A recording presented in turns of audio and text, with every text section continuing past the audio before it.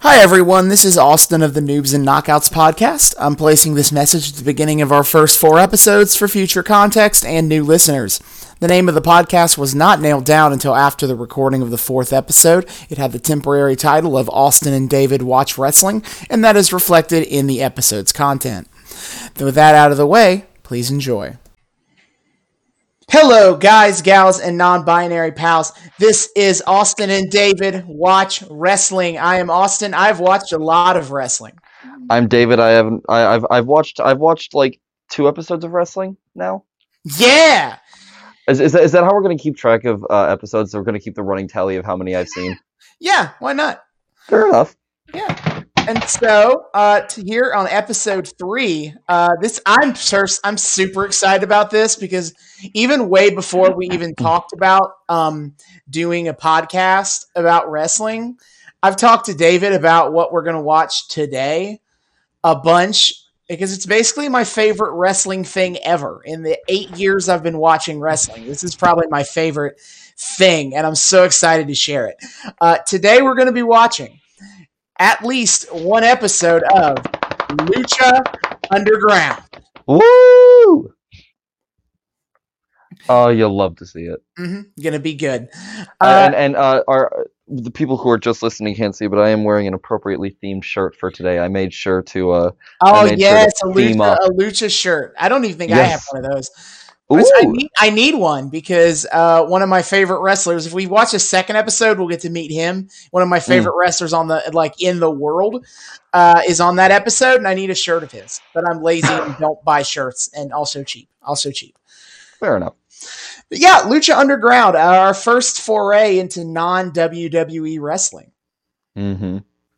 And it's kind of it's there's a lot different to it. I guess let's start with what Lucha Underground is. Just going to read off of the Wikipedia page here. In January 2014, it was announced that producer Mark Burnett of 1-3 Media would be partnering with filmmaker Robert Rodriguez's El Rey Network to launch a weekly hour-long television show in the United States in the second half of the year.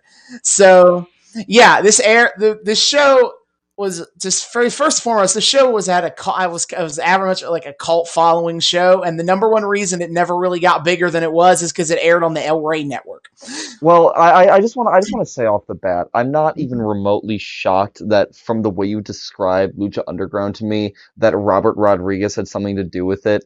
It just seems like something in his aesthetic of just like taking this general like pop culture idea and making it insanely outlandish.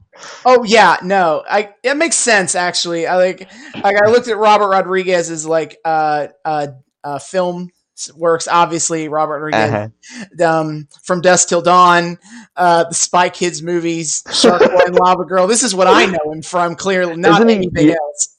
Didn't he also do Sin City? Yeah, he did Sin City. Yeah, but I've never seen it, so. I need to see it, but that's a topic for another day. He did Alita too. Forgot about that. Of course he did Alita. Why am I not even shocked he did Alita? Got it. Yeah, so they were setting up this trying to do a show to kind of bring like Lucha Libre. El Rey Network is a Spanish language channel. Not a Spanish language channel. It's very it's very.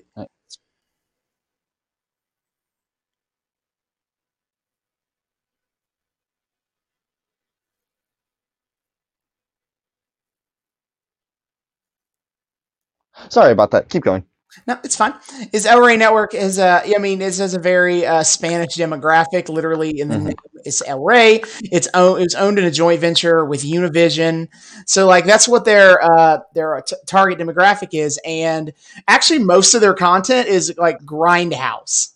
Like they have all the time. They have like horror movie marathons, and it's kind of interesting. If I was into that, I would definitely like watch El Rey Network a lot. But obviously, it's not a very big channel nationwide. But kind of jumped in here on bringing Lucha Libre product to America. I wish I could say I could give a better history of Lucha Libre overall, but I'll admit I can't. I can say that I can tell you a little bit that basically Lucha Libre there's kind of two big companies in Lucha Libre: is CMLL and AAA. And I don't really watch either of those, so I can't really tell you a whole lot about what Lucha Libre like is from Mexico. But I will say AAA is the company associated with Lucha Underground, and basically they provide a lot of the roster on this show, especially the Lucha roster. So, and I want to bring up research. Is their name is Lucha? Full name is Lucha Libre AAA Worldwide. Their former name was just AAA, and it does have a meaning, but it's like the stupidest meaning of anything. Its name was Asistencia Asesoría y Administración, which is Spanish for assistance, assessment, and administration. I always make fun of it for having the most corporate, buzzwordy sounding name of anything on the planet. Yeah, how in the world did they beat out Vince McMahon for that shit? Yeah, no, I know it's fantastic, and yeah, they beat out World Wrestling Entertainment for corporate sounding wrestling names. Oh my god! But yeah, Lucha Underground it aired 4 seasons from 2014 to 20. I think it made it early 2019 is when it stopped airing. Oh no, November 2018. Okay, my bad. Either way, 4-year run, that ain't bad. Yeah, it was for a show that never really had super high ratings. Yeah, it's really awesome that it got as much as it did. And it was very much a kind of shows like the big difference between that and like what we've seen in WWE the last 2 weeks or ever really is that like Lucha Underground plays a lot more into like cinema, like I don't know a good way to word it, but like a cinematic aesthetic. Like, yeah. Like it's just hard to explain for someone who isn't really a cinematic person, but you can tell there's a difference here between like a way that you can tell the difference between like the way that a wrestling show is normally shot and filmed and the way a regular TV show is shot and filmed. And Lucha Underground goes way harder into how a regular show is shot. Yeah, it's I think kind of the almost the documentary-esque quality versus the standard Hollywood-esque quality. Mm-hmm. And so yeah. And when you watch it, you'll be able to tell that, like, oh yeah, they took a completely different approach to how to put this show together, and they also they treated it like a TV show, much to the detriment, I think, of a lot of fans. But like in the way I mean, like they air, like for example, they aired in seasons. They aired 4 seasons of the show, and that's so weird in wrestling. It's every week. 52 weeks a year. Like there's this idea that, oh yeah, you have a set number of seasons that ends on a finale and then you take a break. That's weird. In wrestling, that's weird. In Lucha Underground, that's how they framed the show.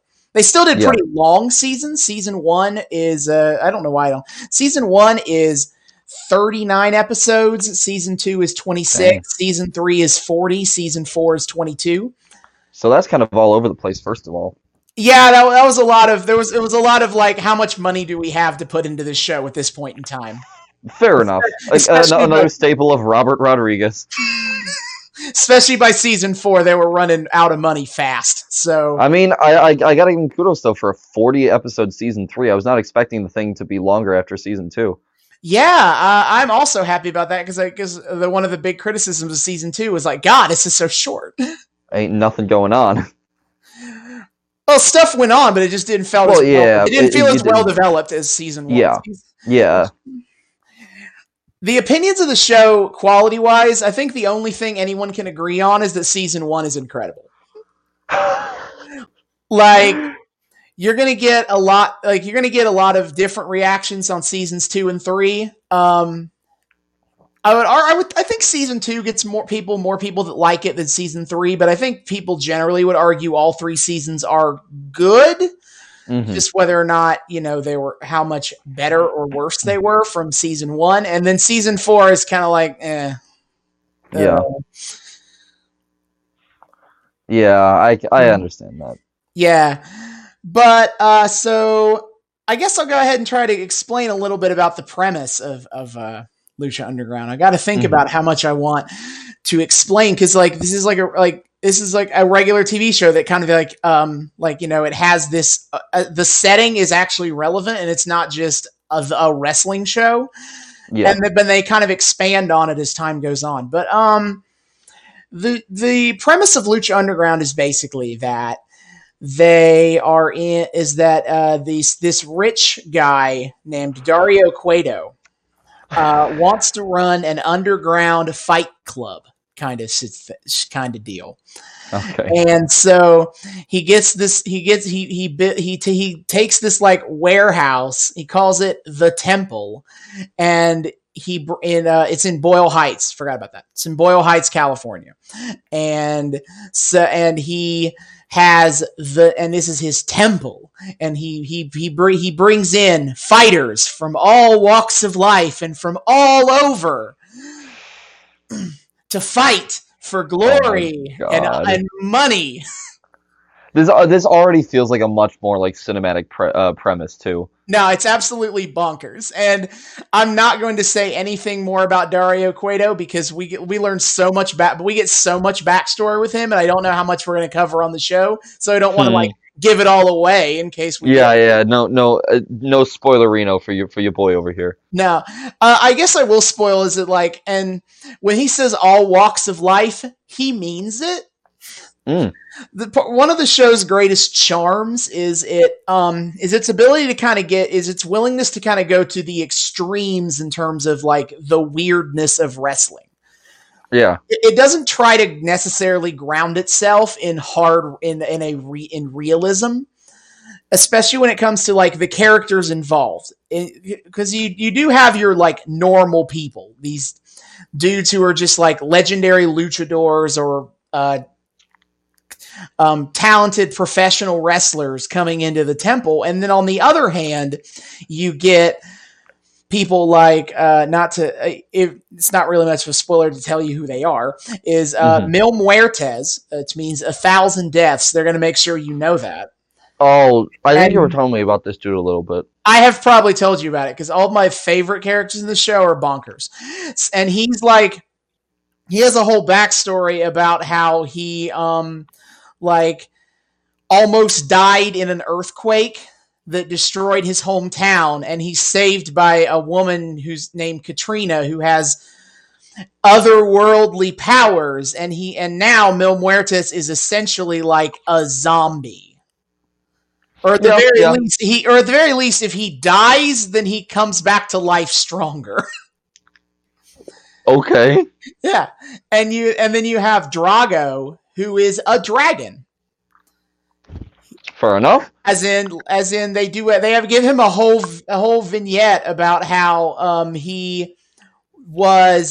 how in ancient times dragons were these mighty creatures, but they were all hunted down and they had to learn to adapt to survive.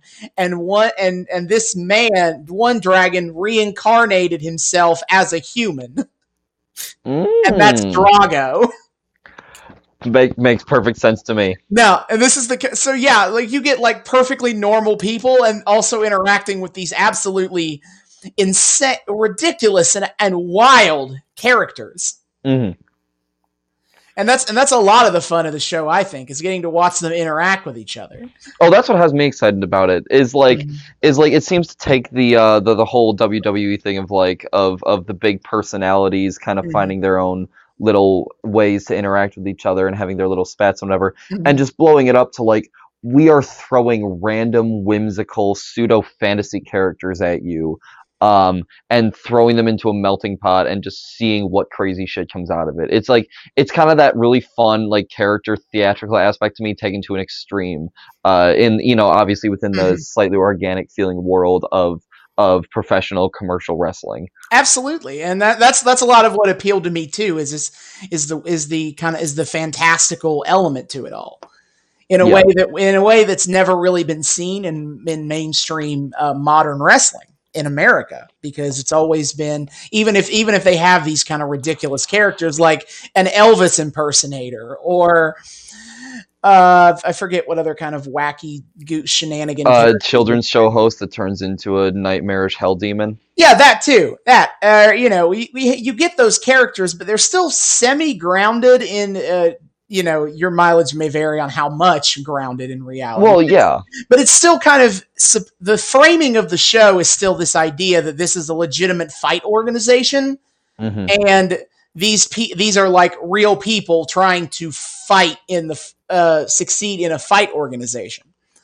Yeah, no, the vibes I've gotten kind of from the sort of characters from the past two things we've watched is that you have something to like, yeah, these people are playing characters and stuff, but it's kept kind of like short enough and kind of within the bounds of what we can understand as reality. Like even characters like Kane, who's meant to be like a literal devil, like we don't get much on that. It's just kind of it's just kind of like, the normal backstage drama. It just happens to be like this guy wears a mask that makes him look like a devil. Whereas from how you described Lucha Libre to me, it seems a little more like it's gonna play up the kind of playing outside of the bounds, as it were. Yeah, it does, and those kind of characters, they kind of lend themselves into the show is in these kind of, they kind of take the, you always talk about is that wrestling at its heart, a lot of people would say it's kind of a morality play and its most basic. And so they kind of take, and Lucha Underground, by having these kind of insane characters, kind of takes that up even further of a notch, where you're not just fighting a bad guy, a guy who is ostensibly bad, a bad person. You're fighting an undead zombie guy, and your good guy isn't just a conventionally morally good person. He's like he's a quasi superhero out in. It kind of takes it almost as kind of the self-insert kind of like Shakespeare play of WWE and turns it into like a self-insert video game that you like can't control. Yeah, a little bit. And so I'm probably not going to and I'm not going to say any more about the general state. I mean, we do have stakes in this series, in this show. Yeah. Not just in terms of wrestling championships. And I'm not going to say any more, but I'm not going to go too deeper into it. I guess the last thing I don't want to talk about, I just want to go ahead and get into it. I don't want to talk too much more about it because because this is the kind of show where it sets in its own continuity that starts and ends with the show. And that's something unique to anything you can do in any wrestling show, to have this, because in wrestling, because the show's always moving on and it's always continuing for decades that you can't ever start from the beginning. No, in Lucha Underground, you can start at the beginning of the story. Yeah. And so there's not really any deep backstory and lore to go into to inform the viewers. 'Cause like we're at the beginning. Yeah, I mean, this is one where there's not a whole lot of kind of like setup from what you described. It's just kind of like episode 1, let's go. Yeah, it clearly leans a little bit into the backstory, into the histories of some of the wrestlers, in the sense that like the normal wrestlers, like their past exists and they might bring it up every once in a while, but it's not super relevant to the stories they're telling right now. It's just a way to have an informed character backstory. This guy wrestled in the past and now he's wrestling here, but it's not like you need to understand what this journey this wrestler has gone through in other wrestling companies. They don't matter. All that matters is kind of like underground story. It's kind of like those little like vignettes at the end of like, if you're playing through like campaign mode of like Mortal Kombat or Injustice, like at the end, whatever character you beat campaign mode with will have like a little 2-minute like clip about how this affects their own like story timeline. But ultimately it's just kind of really good filler for here's why. Let's give a bunch of arbitrary reasons why I'm fighting all these randos. Yeah, pretty much. And I I guess I'm gonna end on kind of like the two big issues that kind of separate Lucha Underground beyond like a stylistic choice, but almost like a content differences. Mm-hmm. To separate that from what you'd see from a modern WWE or anything else is as number one is that the violence of the show is a lot higher than I don't think it necessarily comes into play in these episodes specifically, but in terms but the show is very much like it's a show where you know that they're doing this on a channel that specializes in grindhouse. Mm-hmm. And it's not always going to be a bloody gore fest, but they do go there in a way that you not really see in modern wrestling anymore for a number of reasons, really. Yeah. Which if we ever have a chance to talk about why, I will, but it's not relevant to the story beyond to really say that, you're never going to see as much blood spilled. When Lucha Underground goes hardcore, there's more blood is spilled than anything you ever see in WWE. I will say that's definitely a conversation I want to have one day because that sounds fascinating. Absolutely. It's a great conversation to have. And then the other thing is kind of is the prevalence of intergender wrestling on Lucha Underground. And, in Lucha Underground, there is no women's championship or women's division. There are women's wrestlers, and they wrestle the men on a pretty regular basis. If for no other reasons, because there's not a whole lot of women on this show. Yes, based Lucha Underground. Mm-hmm. And that's that's that's kind of a hot topic in pro wrestling, larger pro wrestling. Lucha Underground, nobody really like. The show wasn't big enough to garner that big of a conversation about it. But it's the kind of things you talk about of would they ever do this in a WWE or any other sufficiently large wrestling company? And the answer is currently no. Is WWE has zero interest in it, and it's kind of assumed it's completely a sponsors thing. The only time there was one woman in the past who in the 90s who wrestled with men because she was a legitimate bodybuilder, and so that was kind of the argument for why she could do so. Is because she was muscular enough to look like she could fight a man. But otherwise, WWE never really doesn't touch on it at all. They don't go there. And pretty much any other major wrestling company in America right now also does not go there. Which is interesting because is that like in the independent wrestling scene, intergender wrestling is a lot more prevalent, or at the very least, in comparison. And I think a lot of the explanations for that historically have been, is that, there's not as much women's wrestlers available on an independent wrestling scene, and even less opportunities for women in independent wrestling. So wrestling men is kind of a way for them to be able to actually, wrestle. Their choices in many times come down to, we can wrestle men or we can not wrestle at all.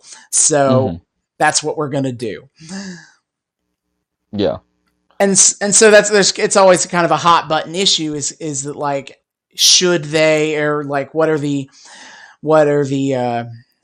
there be intergender wrestling? Because for some fans, it's almost like the bridge too far.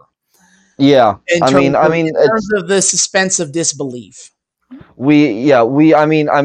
This comes down to kind of a broader point of like kind of cultural discourse recently, especially with things like trans athletes and stuff. There's clearly like this almost like visceral refusal to consider like to kind of move your mind past this kind of sense of biological essentialism that like that men can only be ever on par with men, women only ever on par with women, except in rare instances, extreme instances, and even then, like, let's not really touch that. Let's stay away from it at all costs. That's kind of a whole giant conversation in of itself, just because of all the messy kind of gender-based discourse that's been going on in the sports world for the past little while. Yeah, and wrestling, and that's kind of the way that wrestling ends up getting into its own Wrestling in general doesn't have the same kind of like controversies about it. For example, trans wrestlers are there's no one ever really says anything about it. I mean, obviously, you're still going to have people who are assholes about it, but the larger wrestling community doesn't really care about trans athletes competing in the gender that they identify with. Nice. And in fact, All Elite Wrestling, which is the number 2 American company right now, like one of their more prominent women's wrestlers is a trans woman, Nyla Rose. Nice. So it's not, and the fact that she is a trans woman has never come up on screen at all. So like that aspect of it, of that kind of gender in sports conversation doesn't happen, but it does come up again more in intergender wrestling. You'll have that a lot of that conversation of like, how could a woman possibly in a fight be able to compete with a man? That kind of thing. And my argument to it, I guess, is like, I guess I can't police your suspension of disbelief. That's a personal thing. But I kind of make the argument of, if you really want to make this compare how would it work in a real fight, you're gonna find a lot of issues in wrestling before you hit what if a woman could fight a professional fight with a man. Like, the weight disparities in men's wrestling, just that is insane. Like, you know who Rey Mysterio is, so that's like that. He's like 5 feet tall. He's probably never been much more than 200 pounds. Yeah, and then he'll get in the ring regularly with guys who are 250, 300, 400 pounds. In no real fight could Rey Mysterio ever really win, because it's that point. The weight difference is too much. There's a reason that weight classes are the way they are in MMA and real fighting, and they're a lot closer than that. And everyone kind of suspends their disbelief at the idea that Rey Mysterio, who is much smaller, could actually win this fight. And I apply a lot of that same logic to the argument of if a woman was fighting a man. I see it, and I personally see it in a lot of the same vein. Yeah, I get that.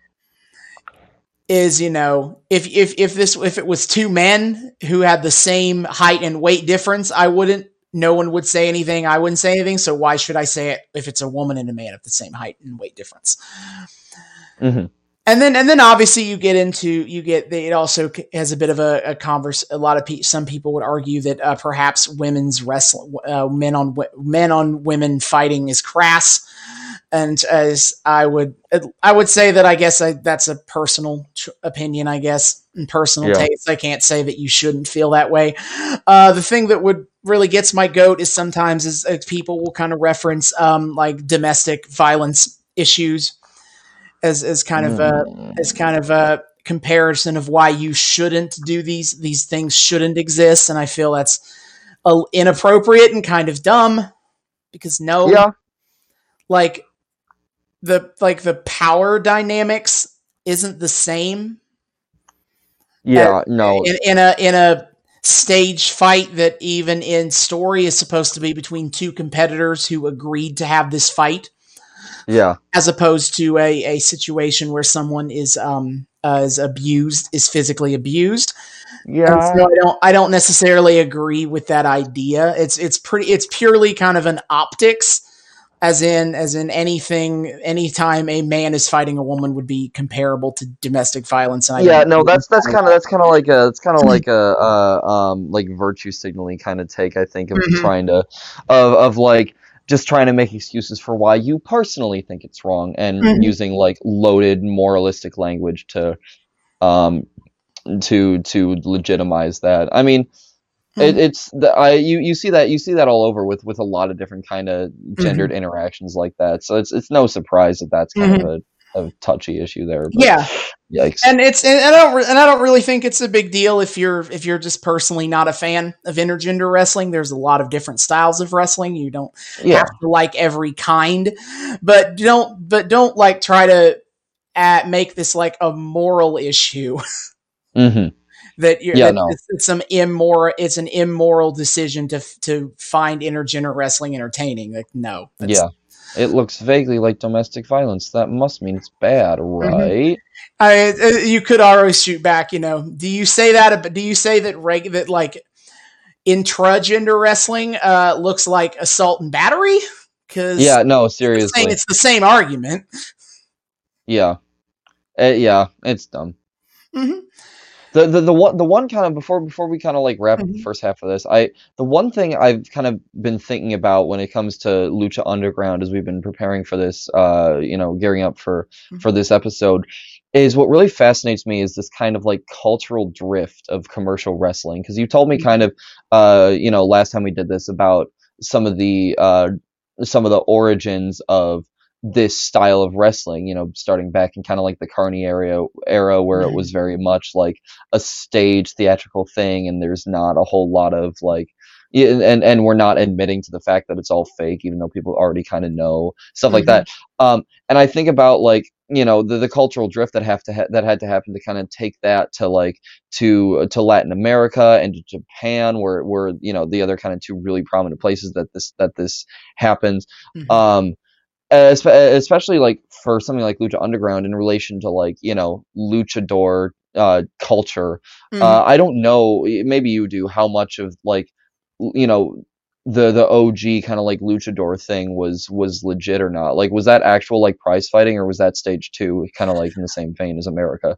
I wish I did know a little more about the history of lucha libre to really know um, what what the culture is like there. I do know a little bit in the sense that like I don't know how much they cop to the fact that it's fake, but like in terms of keeping kayfabe is sort of kind of alive and well in lucha libre in the sense that like the idea of being seen of a luchador wrestler being seen in public without his mask on is kind of considered culturally a no go.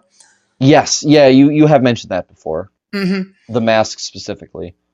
Yeah, in lucha libre culture, like the mask is kind of treated as an I not as I guess it would be weird to call it a sacred thing, but because they basically treat it like it's your face, it's Yeah, who you are, and to be without it would be like if you could just like take your face off, and yeah, that's like no, like yeah.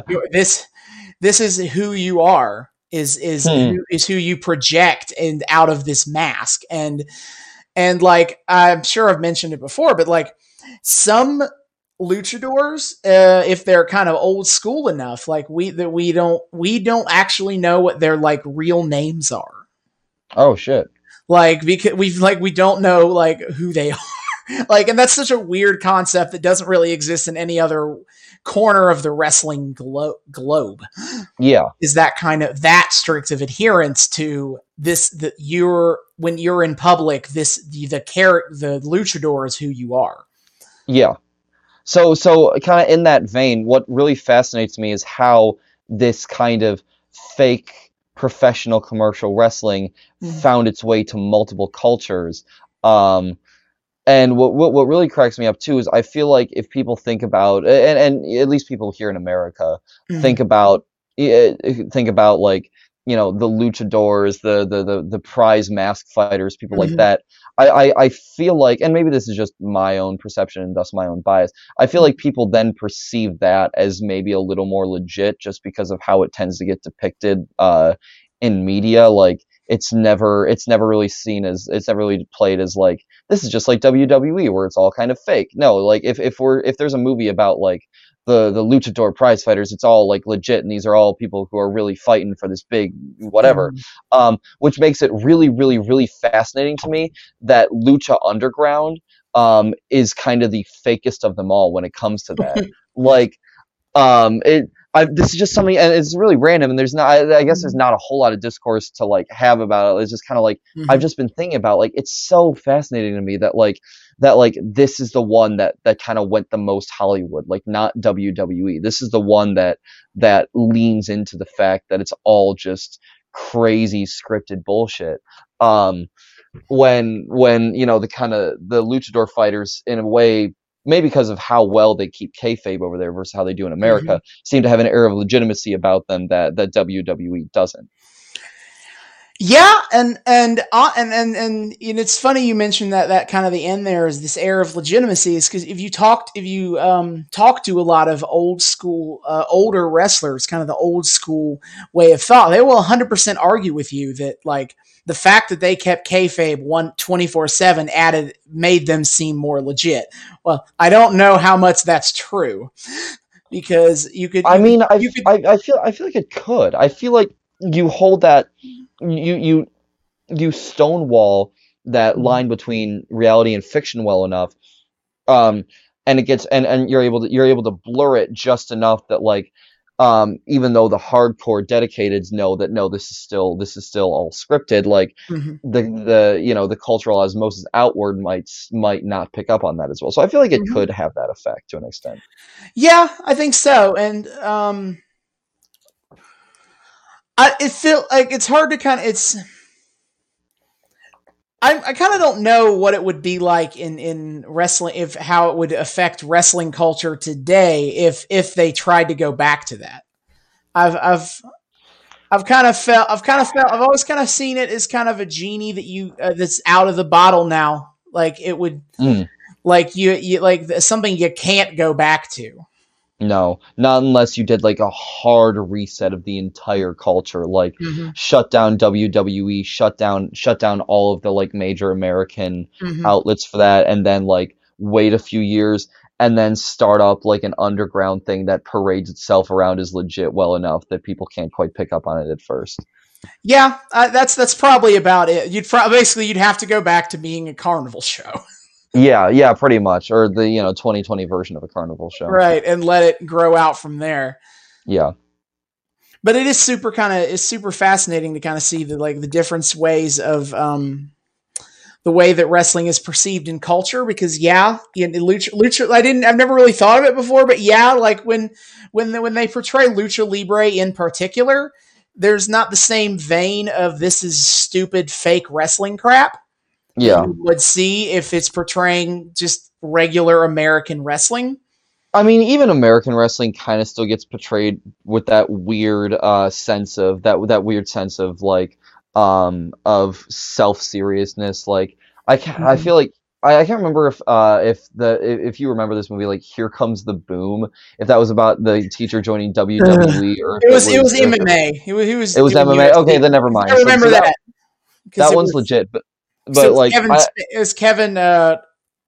oh, what's his name? I can't. Crap. The guy who played Paul Blart Yeah, doing that, yeah. and for a hot second, I wanted to see that movie, but I okay, you'll laugh at this. This is totally off topic, but you'll get a good laugh out of this. Is mhm. I remember I was at there was like a night where I was just kind of like going out with my mom, and we were just gonna be like we're gonna have dinner and a movie. And she gave me the choice between seeing Here Comes the Boom and Pitch Perfect, and I chose Here Comes the Boom because for some reason Pitch Perfect looked dumb to me. All right. I have a related story that I think that can kind of go with that very well. Is okay. So one day, my whole family decided to go to the movie theater, Hmm. and the two biggest movies out at that point in time were Mad Max Fury Road and Pitch Perfect 2. Oh no. And me and my mom decided to go to Pitch Perfect 2. And my dad and my brother went to Mad No. Max. Why? Because I've never seen a Mad Max movie, including Fury Road, and I was like Yeah. a whole lot of whatever versus Pitch Perfect 2, man. I was super excited for that sequel. Oh no And then the no. sequel was kind of mediocre, and I never saw the third one. Oh God. But Oh, that's funny. I love to tell this story of like I could have seen one of the most critically acclaimed movies of at least the last decade, but Yeah. I decided instead to see Pitch Perfect 2. Yeah, I know. And then later, years later, we rented Pitch Perfect and watched it. I'm like, man, I really wish I'd seen this instead of Here Comes the Boom in theater. No, I Um, guarantee Pitch Perfect was the better movie of those two options. it like at the time I liked Here Comes the Boom, but Mhm. I'm sure if I went back and watched it now, I would have been like, man, this is really dumb. Um, but it's okay. So that one's not an example. But like I didn't see this movie. I'm pretty sure you did though. Fighting with My Family. I have seen it. Does It's that does that portray like WWE as like as scripted and fake, or is it like taking it seriously? It is actually one of the few examples of wrestling movies where it is treated as fake. Oh, okay. Well then, cool. So yeah, there is this cultural because awareness. admittedly, usually in movies they try to. I'm gonna say they try to they kind of try to toe the they toe the line actually a lot. A lot of times in movies they don't make a very good commitment to whether this is supposed to be fake or not, but it leans more towards that it's real. But then they'll do stuff that is like they'll treat it as if it's real, but then they'll do stuff that only could happen if wrestling was fake. Yeah. And then it's like, what are you doing? Internal consistency. What is that? I mean, like MMA tends to get depicted in like Hollywood media a lot more than like WWE, but especially still, now, like but yeah. But like, but then Fighting like with My Family actually does it very much treats it as like wrestling is a fictional thing. It's like a form of like it's not actual fighting. It's performance. Yeah, which is super cool. But then you have movies like Nacho Libre that take like the luchador thing and, you know, play it, as far as I remember, like totally legit. And obviously that's like a silly like blackjack movie. They do play that pretty straight. If there's a major moment of that movie that is not, that they kind of give it up, that wrestling isn't real, I can't think of it. Yeah, I mean it's been a minute, but like even that, like a movie like that has helped shape the cultural consciousness on like what luchador looks like versus what American wrestling looks like. And you have this kind of like disparity. So again, kind of this interesting, like, while one is probably, at least from my what I would imagine, perceived as more legit on on the streets, when it gets brought to, you know, Robert Rodriguez's approximation of the mainstream, they turn it into like wrestling D&D basically. Oh yeah, I was just thinking, is like not just a movie, is that you have the TV show Mucha Lucha. Oh yeah, that plays wrestling completely straight. I mean, it's still kind of it makes jokes to the idea of how fake wrestling is. For example, that I didn't get as a kid. For example, like when they get sent to like the bad guys, the bad kids class, it's called heel class. And obviously they talk about having like a finishing maneuver. Like they use terminology that exists in the "this is fake, here's how we talk about it" dictionary, but they play it as completely legit. Yeah, that's super cool though. But yeah, again, this kind of. And I always remember that they go to the foremost international school, world-renowned School of Lucha. Oh my god! They yell it every time. I have to yell it every time.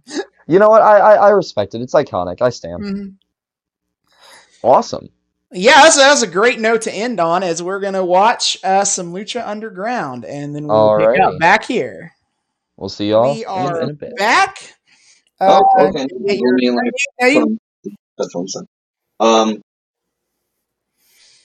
We are back from watching the pilot for Lucha Underground. Can you just a second? Bluetooth headset. Can you hear me all right as is? Yeah, you're good. Why is it being weird?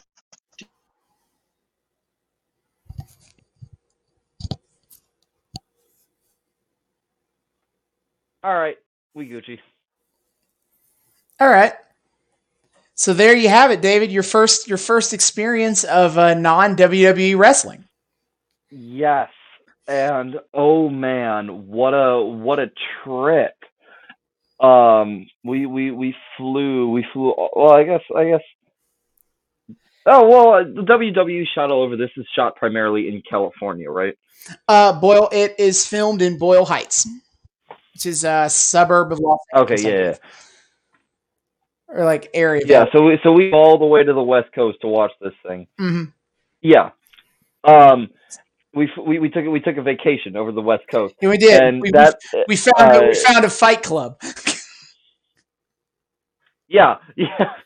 I mean, off the bat, this was such a different feel. Like from second one, it felt like a narrative. Um, it's this interesting thing of like, ah, it's so hard to put my finger on, and this is kind of, I think, going to be my big struggle for this segment is it's so hard for me to put my finger on where the difference lies. Even as I kind of started to articulate it with Austin while we were watching this, there's some je ne sais quoi that's so similar but so different. In that, like, with watching WWE, there's yeah, there's obviously a running narrative throughout, and we kind of talked about that and how everything's tied together and how like there's backstage segments and the onstage segments and stuff like that. But the something about the way it feels, I kind of like, I think the best way I put it was, it's like reality TV versus like a Marvel show sort of thing, or some sort of like action drama series, right? Where one of these is rough around the edges, and it's very it's not cinematic in any measure. It's, a lot of handheld cam footage on the ground with the real people doing things in real time. And for as much as, reality TV is obviously scripted, and there are a lot of these like moments of bombacity, as it were, with Lucha Underground, it's played so much more to the audience as opposed to like each other. The narrative doesn't come from the narrative. The narrative isn't driven by like real feeling people that are being shit to each other for entertainment. This is driven by characters who are turning to the camera and kind of winking and treating this as though this is a story in and of itself, all of it. And it just creates this really interesting, just slight major. It's this slight difference that feels ever so major. As Dario begins and ends the episode with this grand "Welcome to Lucha Underground." It's almost like this. It's almost like, when he did in the beginning the "Welcome to Lucha Underground," that was played to like the audience and stuff. That was very obviously like, within this, they're establishing the Fight Club, as it were. And it's kind of the way of telling the audience, telling the at home audience, while playing to the cinema audience of this is the world we're in and why. And then at the end, when he says it, that is directly to us. That is a challenge. That is welcome. You just had a whole bunch of expectations set up and had them all thrown out that window in the last 5 minutes of this thing. Buckle in, baby. No, that's the interesting bookend of the beginning. Kind of feels a lot more like a genuine, like, hello, welcome to this new thing you've never seen before, and then the end feels like a cocky asshole being like, welcome to welcome to Lucha Underground, where I'm in control. But but either way, Dario still feels like a character, even at the beginning. Like even at the beginning when they're trying to go for like, a reality opening where it's like, I'm the boss, sort of thing. It's still like, he's still, something about him feels like a character from the get-go. Like, even more than McMahon, who's very clearly playing this like crazy lunatic bad boss sort of guy. Dario just feels constructed, but not. I don't want to at all say that in a bad way. He feels purposefully dramatic. And I honestly think a big reason why he works the way he works is because he is played by a legitimate regular actor. Like, he's not some guy. He's not a guy who's normally works in the wrestling world. He has the actor Luis Fernandez Gil, and Okay. he's a TV and film actor. And this is just like another role on his filmography. Well, then that might be it then, because the way he's presented, like this feels like actors playing roles, Mm-hmm. whereas with WWE you have people who are athletes first, who then get kind of roped into this whole acting thing, Mm-hmm.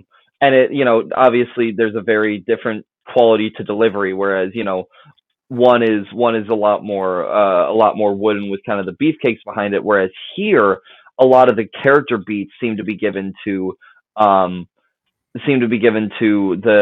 kind of behind the scenes people, and the character beats given to the in-ring wrestlers are kind of relegated to these promo videos that feel properly like any wrestler introducing themselves would do, just as exaggerated characters. Mm-hmm.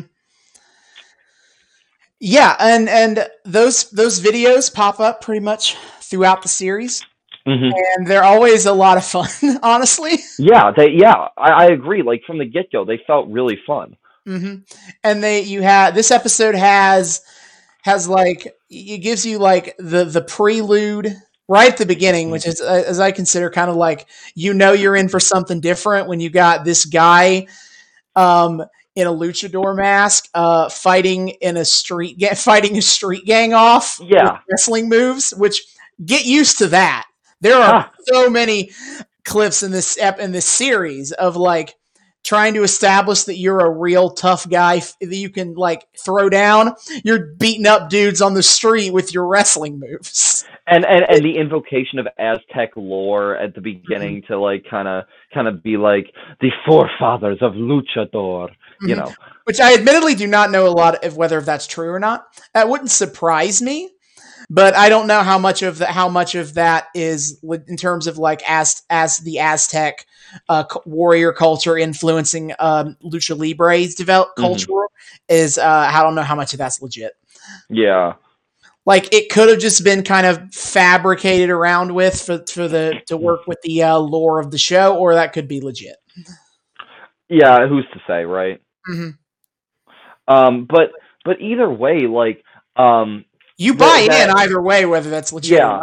Like, yeah, and well, it's almost like a pilot episode. It's almost like the Dark Crystal series, where you have Sigourney Weaver in the first 5 minutes talking about like the origins of Thra and then and Aughra and the Skeksis and whatever. It's kind of like that where it establishes like this is based on some kind of mystical before time. And this what you're watching right now is its reckoning. It sets up this kind of dramatic arc from the get-go. And I think what's really interesting too is, even in the segments of this that feel most starkly like reality TV or sports TV, there's a much more kind of subtle narrative follow through to it that I think lends it a quality that is unique to it. Whereas where something like WWE, we have like the backstage segment of Kane talking to his one like underling who needs to prove that he's not a failure, and then he has to go out there and fight to prove whether or not he's a failure. In this we have the segment of Puma's trainer like talking about him and how he's going to be like the next great whatever, and then we get this clip of him training and the trainer being like, "What's wrong with you? Fight harder." And then we have it's this much more subtle planning and payoff where he's going up against Mundo, and it's instead of being played out as this obvious kind of like setup, it's so much more there in the nuance where we can see it in his determination to fight, how every time he gets knocked down he kind of wails against the floor for a second, frustrated with himself. It's this really cool kind of subtlety that lends it a completely different quality that I find really, really engaging. Definitely. And Johnny, and that, by the way, is we talked a lot about this. It's also kind of like the first time we've really talked about like a match as being as engaging, and it is definitely the most exciting match we've watched up to this point. Oh my god! Is Prince Puma versus Johnny Mundo in the main event? Oh Yeah, like that one I think I had the most like audible reactions to too. Like I was literally like exclaiming at points throughout this, which I don't think I'd done at least all that much previously when we'd watched any of these other matches. Aside from like obviously when Cena got yeeted. Yep. I mean, it's an incredibly engaging match, and I think that it kind of if you want going if you if you kind of look at conventional wisdom about wrestling, is this idea that is that like this is that like what kind of gets people like to notice isn't necessarily the matches. It's this everything that happens around it. And while I would agree that's important, I also am a pretty firm believer that a match itself can be super engaging and interesting and kind of pull people in. And I think that Prince Puma and Johnny Mundo is an incredibly good example of that. Oh yeah, well because what you were talking about is like this is it's this interesting kind of duality, because on one hand, the way they kind of stage these fights, there's a certain like flow to it that makes it a little more apparent that it's choreographed. That's very Lucha Libre. That's like, if you want to know the biggest criticism people have of people who don't like Lucha Libre, their biggest criticism of it is the choreography.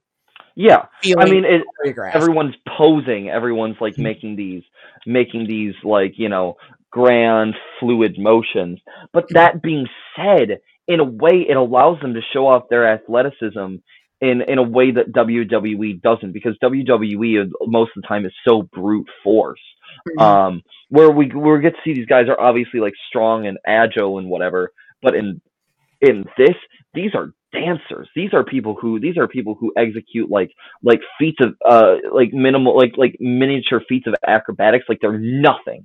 Like they're like it's as easy as taking a step out the door. Like it's so fascinating to watch, and it displays their athleticism and their ability in a way that the kind of rough and tumble WWE doesn't, which again makes it really cool to watch, which is what made that Mundo Puma fight really cool to watch.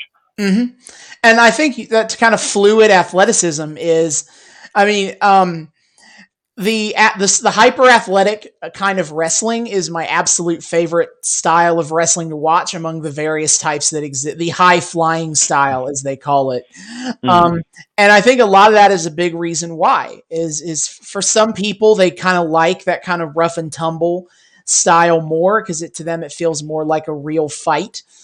To me, I'm always super enthralled by the kind of the athleticism, the dance, as you put it. Like when you see two guys who are so athletically gifted going at it, that pulls me a lot. And so that's why that kind of style is one of my favorites. And part of why I love Lucha Underground so much is because it's a Lucha Libre show, and an Americanized Lucha Libre. They lean into it completely. They don't shy away from how insanely athletic and capable these wrestlers are. It definitely feels like a distinct stylistic choice, and one that I think pays off incredibly well. The other kind of aspect to it that I was talking about a lot when we were watching that was like it also lends itself to a certain rhythm, which is interesting to think about, because you think like, oh, the more rough WWE, where it's more about like the really hard impact. You'd think there that they'd be focused on the like distinctly rhythmic boom, boom, boom to make it all work. But there's a certain freneticism to that I don't know. So something I don't want to say like it doesn't work for me, but it doesn't capture me in the same way this kind of fluidity does. It's more arrhythmic, and it makes it feel more frenetic. Whereas there is a distinct rhythm. There is a boom, boom, boom. There's a musicality to it as Mundo sweeps his leg around, or someone like leaps themselves up off their back in one fluid motion. Every hit feels every hit, whether that's a hit between wrestlers or feet hitting the ground or back hitting the ropes, anything like that, it feels in time, even if there's obviously not like a metronome going. It Right. it kind of hits with this more natural feeling that that I think makes it not even easier to follow, but a little easier to process and a little bit easier to kind of really feel the flow of the fight. Mm-hmm. Yeah. Very. Yeah.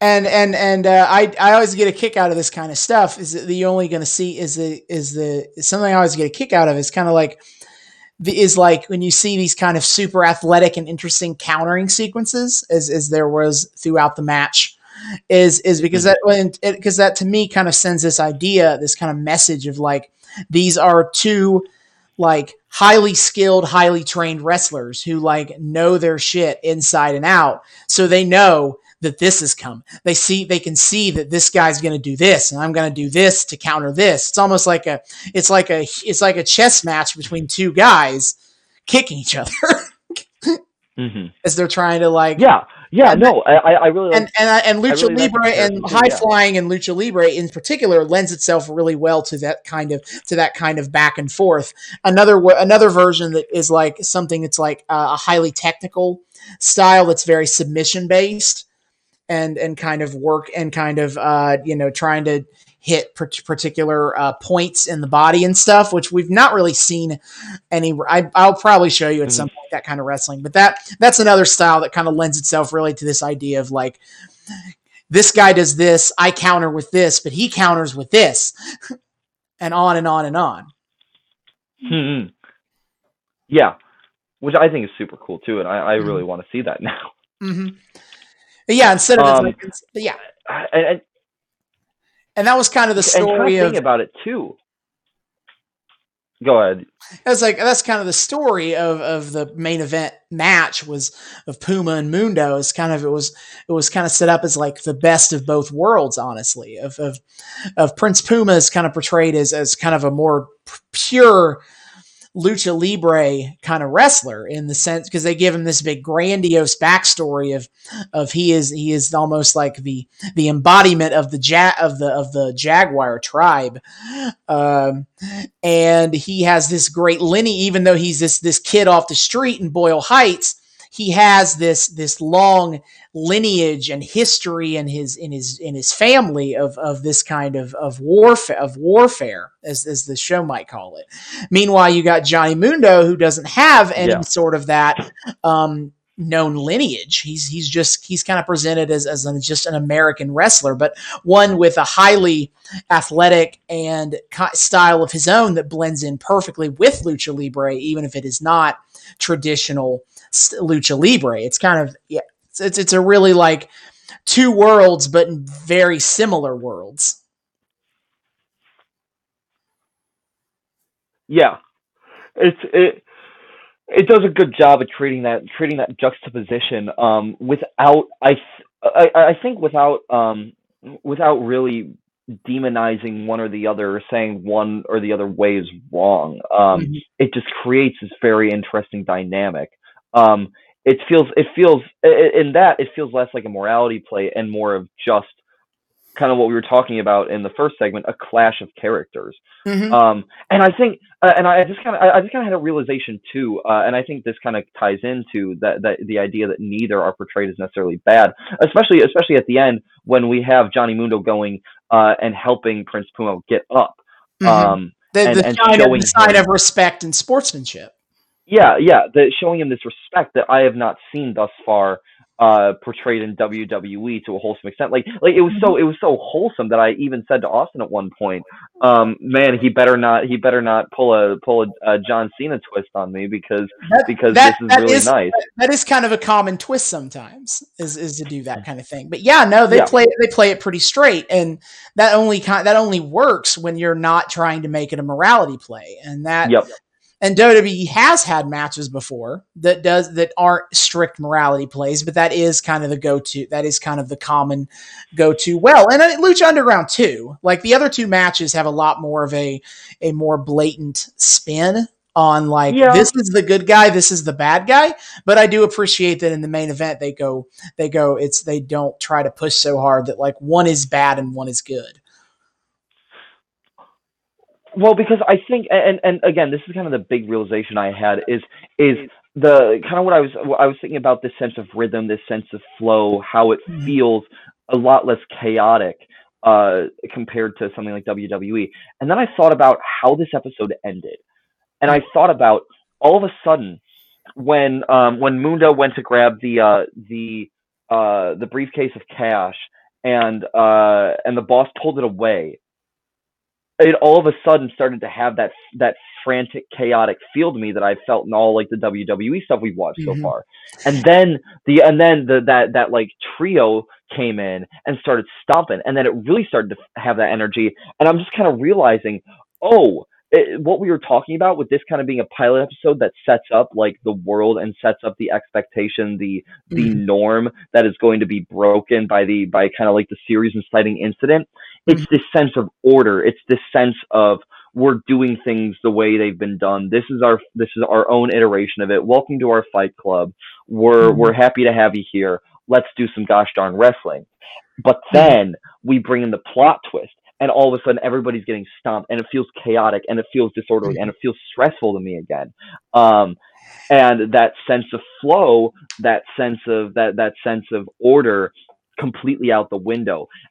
So it's this very subtle but very palpable aesthetic, Mhm. rhythmic, physical change in all of Mhm. a sudden how everything's moving, that gives us the feeling of, oh no, this is different. And that's what really punctuates that final welcome to Lucha Underground. Ha That's Here's now a threat. like, yeah, like this isn't just some like cutesy little fight club where you're gonna fight for money or for fame and glory or whatever. This is a dangerous place where you're not, and we'll get a Hmm. lot more sense of that, especially when the more supernatural characters start to show up. Is you're not safe Yep. in the temple. Yeah, and I think that goes a long way to setting this up as like a narrative. This isn't a string of vignettes like in American wrestling. This is a story. This is the boss's name. Why am I Dario blanking on the Cueto. boss? Dario. This is Dario's story, Mhm. and this is the story of all the people he subjects to his insane bullshit. Mhm. Um, and it's this really cool thing, and it kind of goes back into the what you really wanted me to bring up when we talked about this is as I was kind of saying to Austin, David being David about analyzing wrestling, but I couldn't Mhm. help but link it to a theatrical a theatrical story, and I couldn't help but watching this episode think about the musical Cabaret, wherein you have kind of two separate worlds. You have the real world, where the Nazis are invading, where everything's going to shit.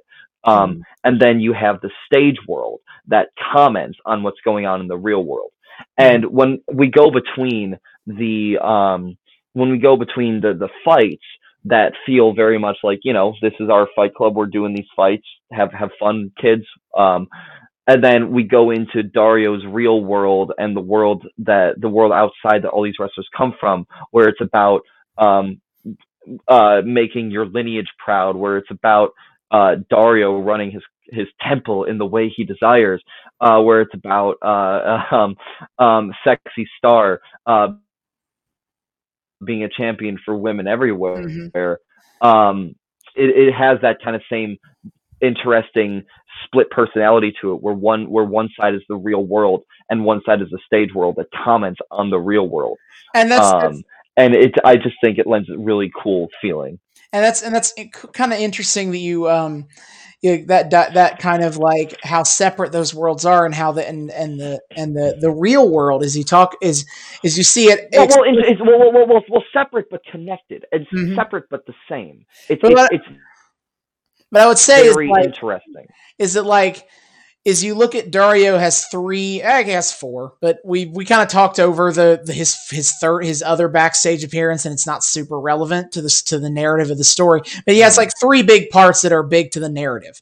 Is you has the part out the opening part, and in this kind of pretend, not real world, but like staged world, and you have him being the love of the yes, welcome to my fight club. Yes, at the end of the night, one wrestler will win $100,000, and then you go, and then your second appearance is in the office. Now you're in this real world, and you start to get a little more about his agenda, where he's talking to Conan, who is Prince Puma's manager, and he's like, "So listen, I got this guy, Johnny Mundo. He's a popular free agent, but I think he's an arrogant asshole. I don't like him. I want to make an example of him. Can your man do that for me?" And you're starting to see this kind of underlying agenda to what is otherwise kind of a straightforward match in the main event. And then in the main event, despite Puma's best efforts, Mundo wins, can kind of derails what Dario was hoping for. So he has the backup plan situation where he ostensibly is going to present Mundo with the money, and these mercenaries have arrived. They're gonna beat everyone up, and they're gonna take the money. And it even lends to this idea of what would Dario have done if Puma won? Would he have still done the same thing, or would he have given Puma the money? Mm-hmm.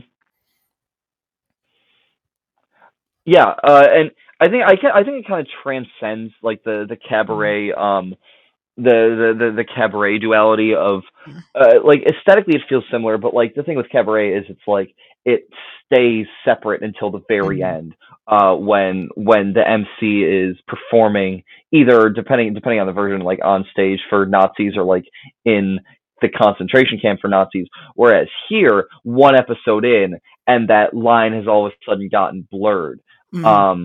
And we'll see how the real world and the stage world start to mix. And it's like I said, it's gonna feel, I think, fundamentally different from WWE, where it's like the backstage is directly affecting the onstage in kind of this corporate drama way, whereas here this is grander. This is almost like its own it's representative of the world, and it's like Mundo in control of it, or no, not Mundo, Dario in control of it all. Dario in control of it all as this nutso puppet master, and we see his ability to affect the people below him. Instead of kind of where WWE, where everyone's kind of on this like equal footing and everything. It's like the world at the behest of this puppet master, which is really, really interesting and cool. And he's going to be like that the rest of the show. And I love Dario for it. And something that will be more explicit really in future times, but I want to talk about it now because it's kind of one of my favorite aspects of him, is that like, I'm burnt out on the concept of the evil boss character in wrestling, because since Vince McMahon in 1998 just kind of became a regular figure on TV as the evil corporate, person in charge of the company who has his own agenda and screw the people that the wrestlers that the people like. Everyone has kind of done a version of that, and I'm just kind of tired of it. And Dario feels different, and he's the only evil authority figure character I've liked in wrestling in a long time. And I think part of why it works for me is he has motivate. He is blatantly evil in the sense that he manipulates events. All of the people he wants in charge are portrayed as the morally bad people, as opposed to the people as the wrestlers that the fans want to have in success. But he doesn't have the same disdain for the fans of Lucha Underground as you would see in a more traditional take on an evil corporate figure. He has a positive relationship with the fans in the sense that he really likes violence, and so do the fans. So he has this genuine connection with the fans on a positive level of that he absolutely loves the blood and the gore and the physical violence, and the fans eat that up too. But what makes him bad is that he still has other agendas that go against what the fans would want. Yeah. Well, because I think what's so trite about the McMahon-esque character is that it's very, especially in, again, talking about WWE as a morality play, it's very much this kind of like people who sit in offices bad, people who are tough and gritty, fighting for the common man good, because that's how WWE appeals to its demographic. And they've been telling that story for 22 years.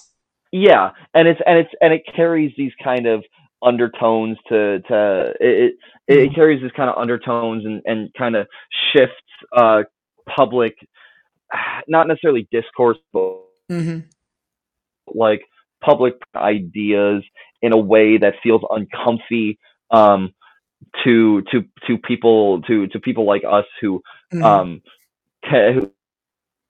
who understand the implications of a whole swath of the population being told that anybody who with like a degree who sits in an office and tells other people what to do is bad. But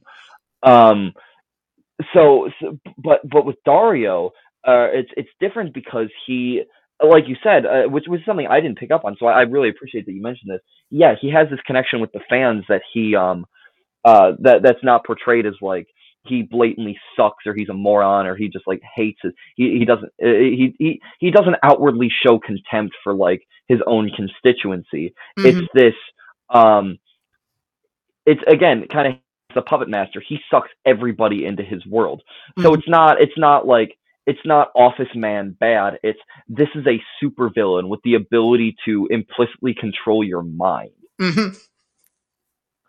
Like an evil showman, a malicious carny versus like a versus bureaucracy doesn't know the common man, blah blah. You get what I'm going for. Yeah, malicious carny's actually a really good term for Dario. Yeah, I don't want to say carny necessarily because like he presents so sleekly that it feels I don't like classier than carny, but that general kind of like darkly charismatic vibe. And we're going to get a lot of development from Dario going forward that doesn't just not only fleshes him out, but also adds a lot of nuances and takes to his character. And I'm super excited to get to talk about it. Yeah, and that's the other thing. He feels like he has the ability to get three-dimensional, whereas Vince McMahon is just rich, clueless asshole.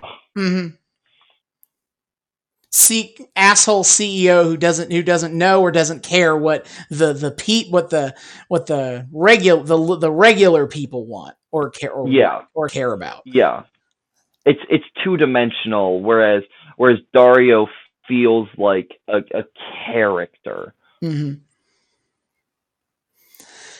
I guess I feel like we should talk about like the other two matches.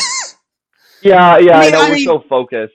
I mean, it is narratively the biggest part of the episode. About a third of the episode is just the main event and the circumstances around it. Let alone like if you include all the stuff in the earlier parts that build up to it, that's like half the episode is that. So it's totally fair to talk that much about it. But there is other stuff going on. There are two other so we had our two previous matches, which the first one was this very kind of traditionalist cut to the chase sort of match. Which was the point. It was this Blue Demon Jr. and Chavo Guerrero Jr.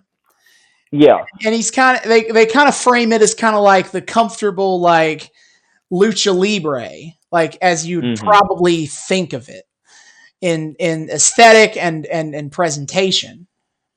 It almost kind of works really. There is more to this match than you'll see later in other episodes, or I guess you probably won't, because I think we're going to skip through the storyline of this, but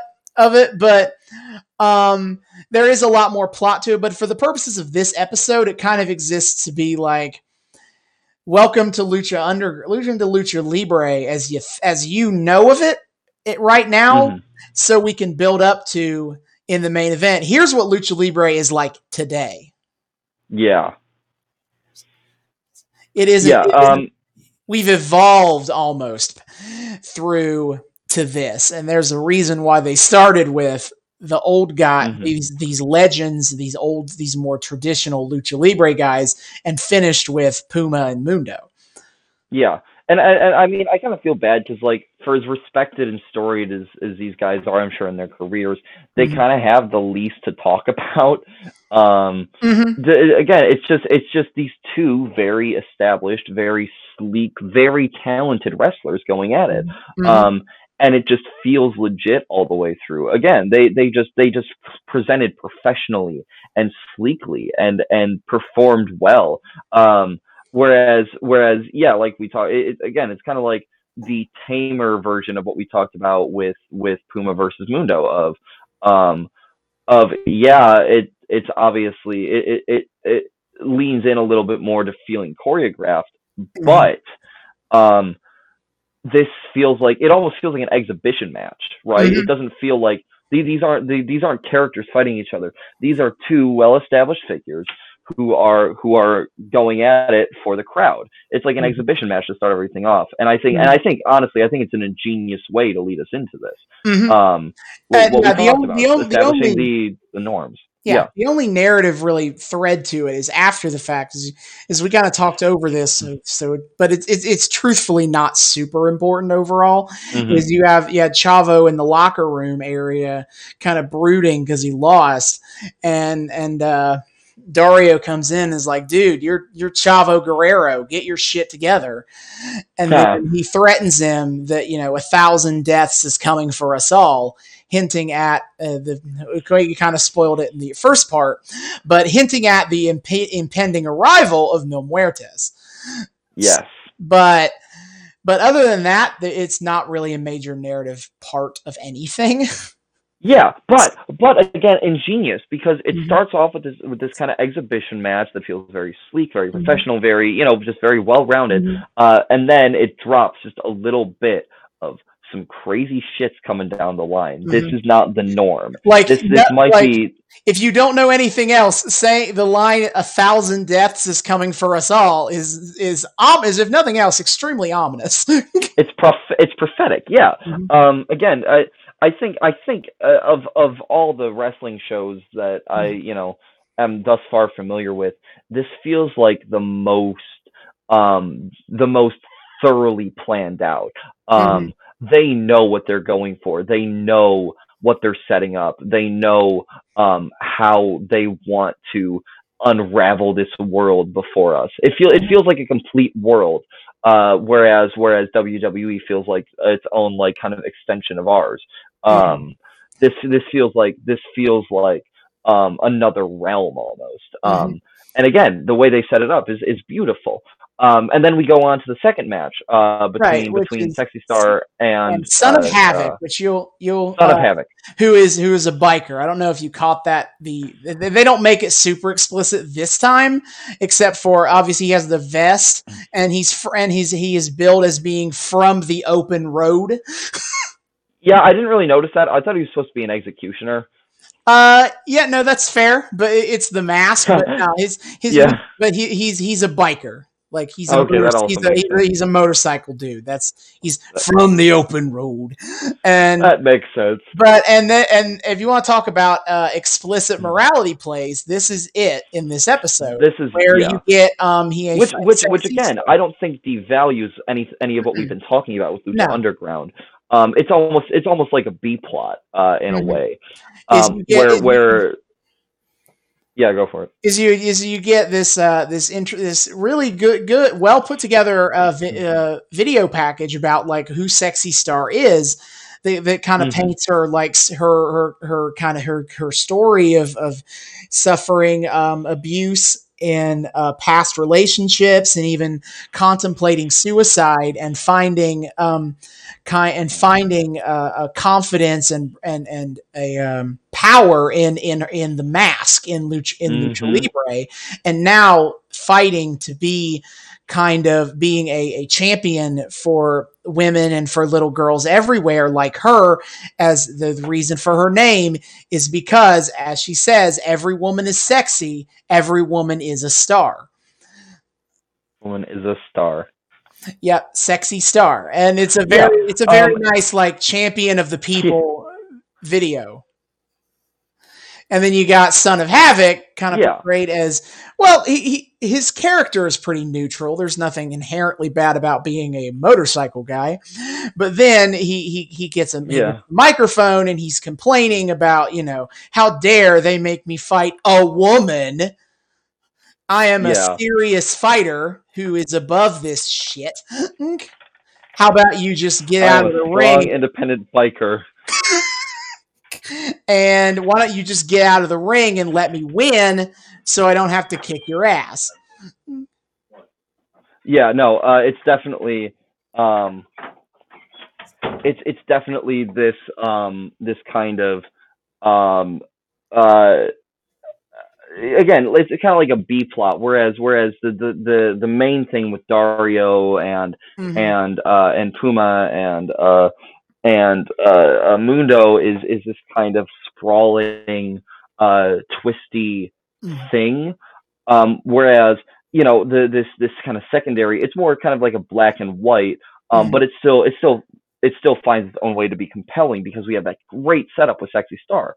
And we get the fun and we get the interesting twist of it all is everything leading up to this. You would think that she's going to win, not necessarily a win for, I don't know, not necessarily feminism or whatever, but a win for the good guys. And then she just kind of loses. Yeah. Which I think is what keeps it from feeling like this lame, forced, processed B plot. It gives it something to pay off because she loses, and it just kind of peters out from there. But at least to be continued. Yeah. Yeah. So what's going to happen for her to win? Because it clearly wasn't enough for her to be a symbol of girls everywhere. For her to get this. For her to beat Son of Havoc. She's going to need more than that. What's she going to need? It kind of sets up this inherent question to leave us for later. So even when we're doing the WWE morality play, it doesn't play out the way you'd think. It doesn't let it stick. And I think that's the key to Lucha Underground is, for as much as this is very much like a Hollywood fictionalized show in its fullest sense when it comes to wrestling, it doesn't stoop to simplicity, at least not now. Like you said, I'm sure as later seasons where the quality is more hotly debated, it might go there, but starting off, this is an incredibly strong start for a show like this. It's a fantastic pilot. And and I'll honestly say is that, a lot of people talk about episode 9, which is spoilers. That's next time we watch Lucha Underground will be episode 9. And the reason I chose that is because it is kind of the episode where everyone kind of collectively agrees that this is when Lucha Underground starts figuring it out. That the first 8 episodes have a lot of good to them, but it's still like, it's not there yet. It's not hit its peak. And episode 9 is when they'll start getting to its peak. And so, yes. I've watched episodes 2 through 8 back now, and I can say, they're still pretty interesting and pretty good. And I'll talk more about it next time as part of the preamble to episode 9. But it's kind of interesting in that this first episode. And you talked about it. This is the show that feels the most planned, more than WWE does a lot of the times. Is that episode 1? It sets up a lot of plots, and you go and then episode 7, a lot of those plots end up resolving. It has a very firm, like, this is how long this story is going to play out. And then episode 8 is the start of almost like the next arc, if you will, Yeah. of stories that then kind of continue into episode 9. So, and I thought that was really kind of fun to actually get to see in a wrestling show, that kind of like really well paced and planned arc. Yeah.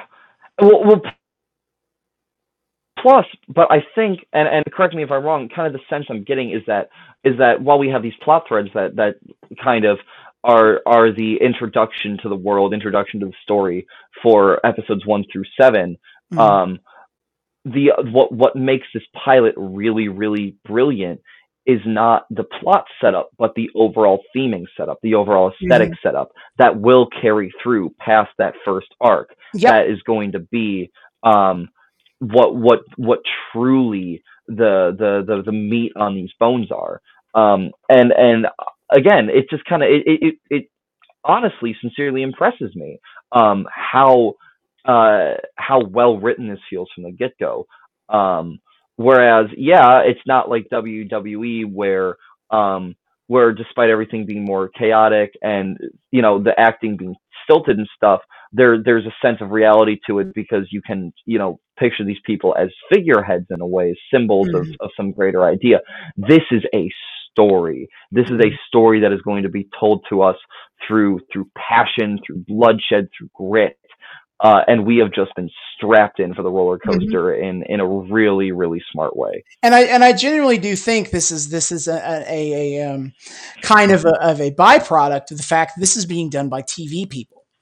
This is like not to degrade wrestling as it is in a WWE or pretty much anywhere that isn't Lucha Underground, but that wrestling is in pretty much everywhere else in America at least is done like the way you do wrestling.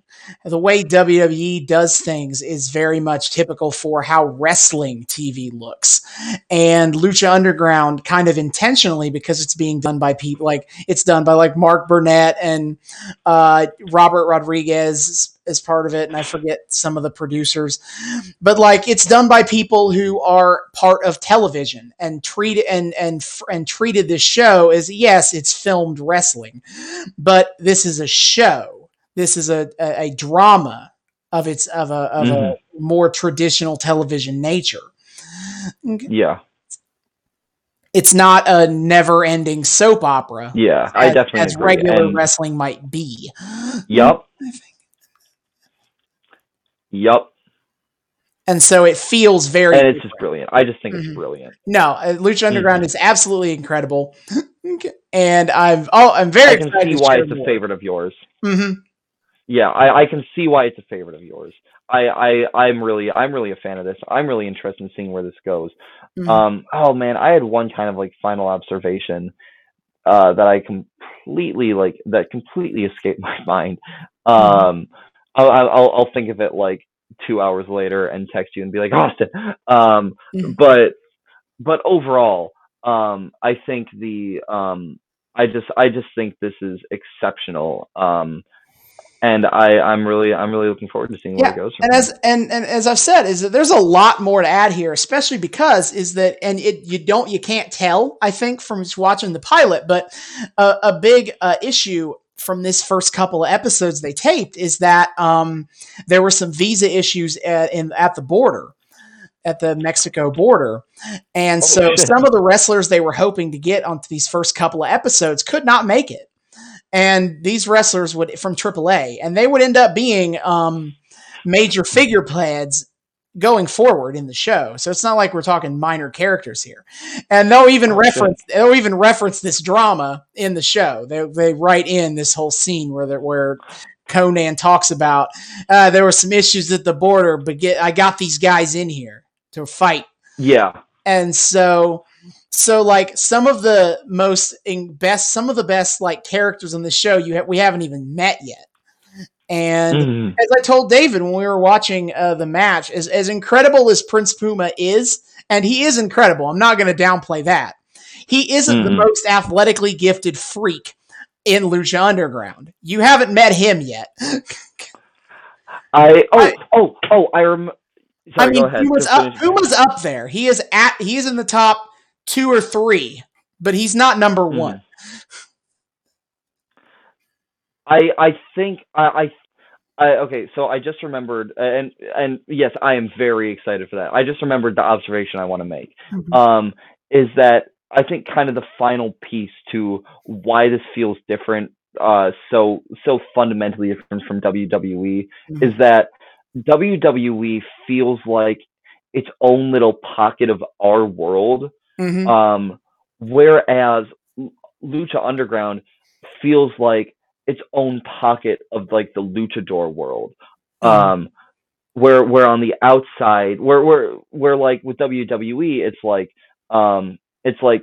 this is this weird kind of anomaly dimension of our normal world where people act like this and resolve all their spats through fighting in front of hundreds of thousands of people.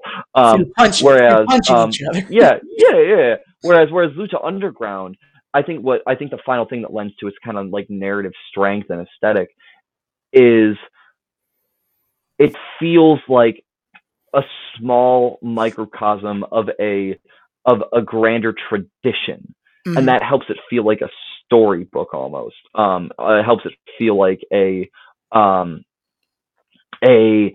what's the word I'm looking for? Like a single a moment in a greater mystical plot, basically. And I think that is what really drives. And again, they lean into with all the talk of the Aztec stuff and stuff, but I think that's what really drives home that final point of the fundamental difference. Yeah, WWE very much tries to ground itself in our world. And that is one of the more interesting things about it. It is undoubtedly a fictional universe, but it's one that we can be a part of as part of the audience, as the audience, and we are real people, a part of a fictional universe's show. And that's but Lucha Underground is its almost own reality, separate from ours. And that's kind of I've always joked that Lucha Underground is Earth 3. Because I love my comic book multiverse stuff. But yeah, fair enough. Especially when you consider like these guys have pre-established pasts, but as part of their wrestling past, but then like once they're in the story, then their paths go careen completely different to what happens in our world. And so in that way, I'm like, oh yeah, this is like Earth 3, where on this Earth, more supernatural stuff exists, and this asshole makes a temple, makes a fight club in Boyle Heights, and that's where it diverges. Yeah. So yeah. But yeah. Overall, just awesome storytelling is what's really at the heart of this. Season 1 of Lucha Underground, it holds a special place in everyone's heart who has ever seen it. So, very excited to share more. I don't know if we'll do an episodic structure to Lucha Underground. Like, part of me wants to, because the whole show's so good. And I feel like, especially for a show so narrative like Lucha Underground, it's really nice to be able to like follow that journey yourself, as opposed to kind of me having to sum up a lot. I'm only doing this particular skit because of because of its kind of known of like, this is where it gets good. If I didn't do that, I would have just been like, all right, on to episode 2. But at the same time, it is a lot of content. Yeah. Like there's 39 episodes in season 1 alone. Yeah.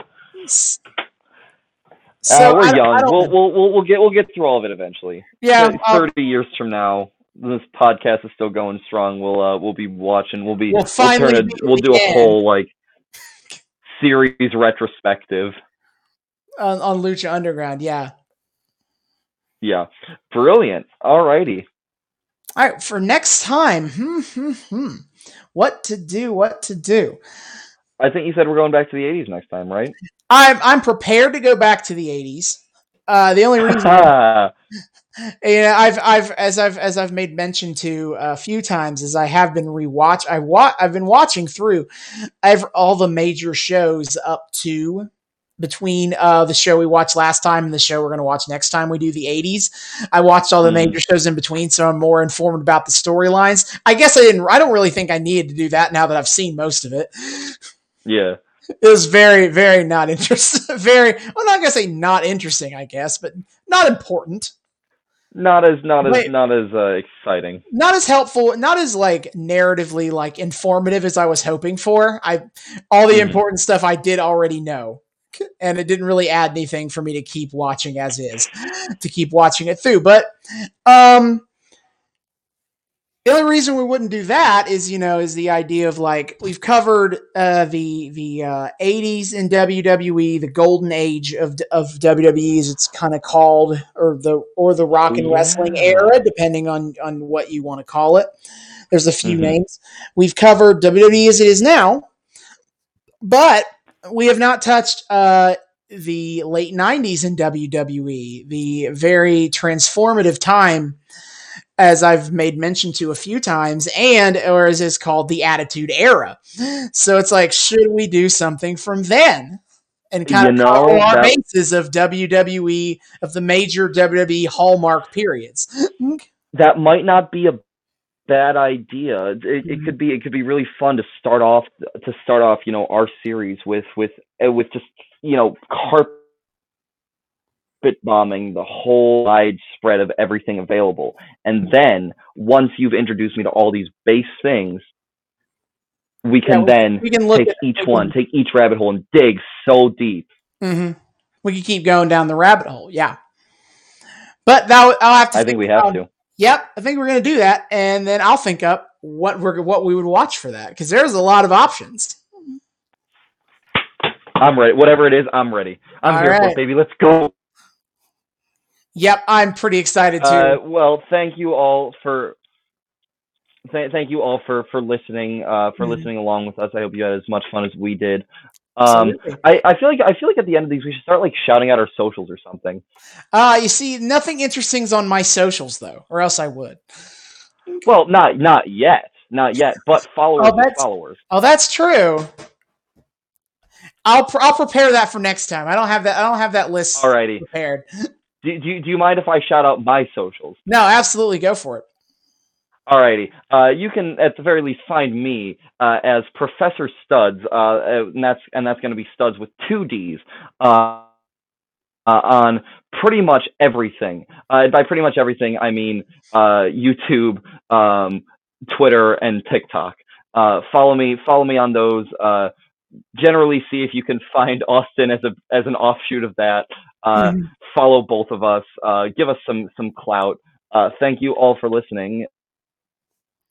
And thank you, and we will see you all next time.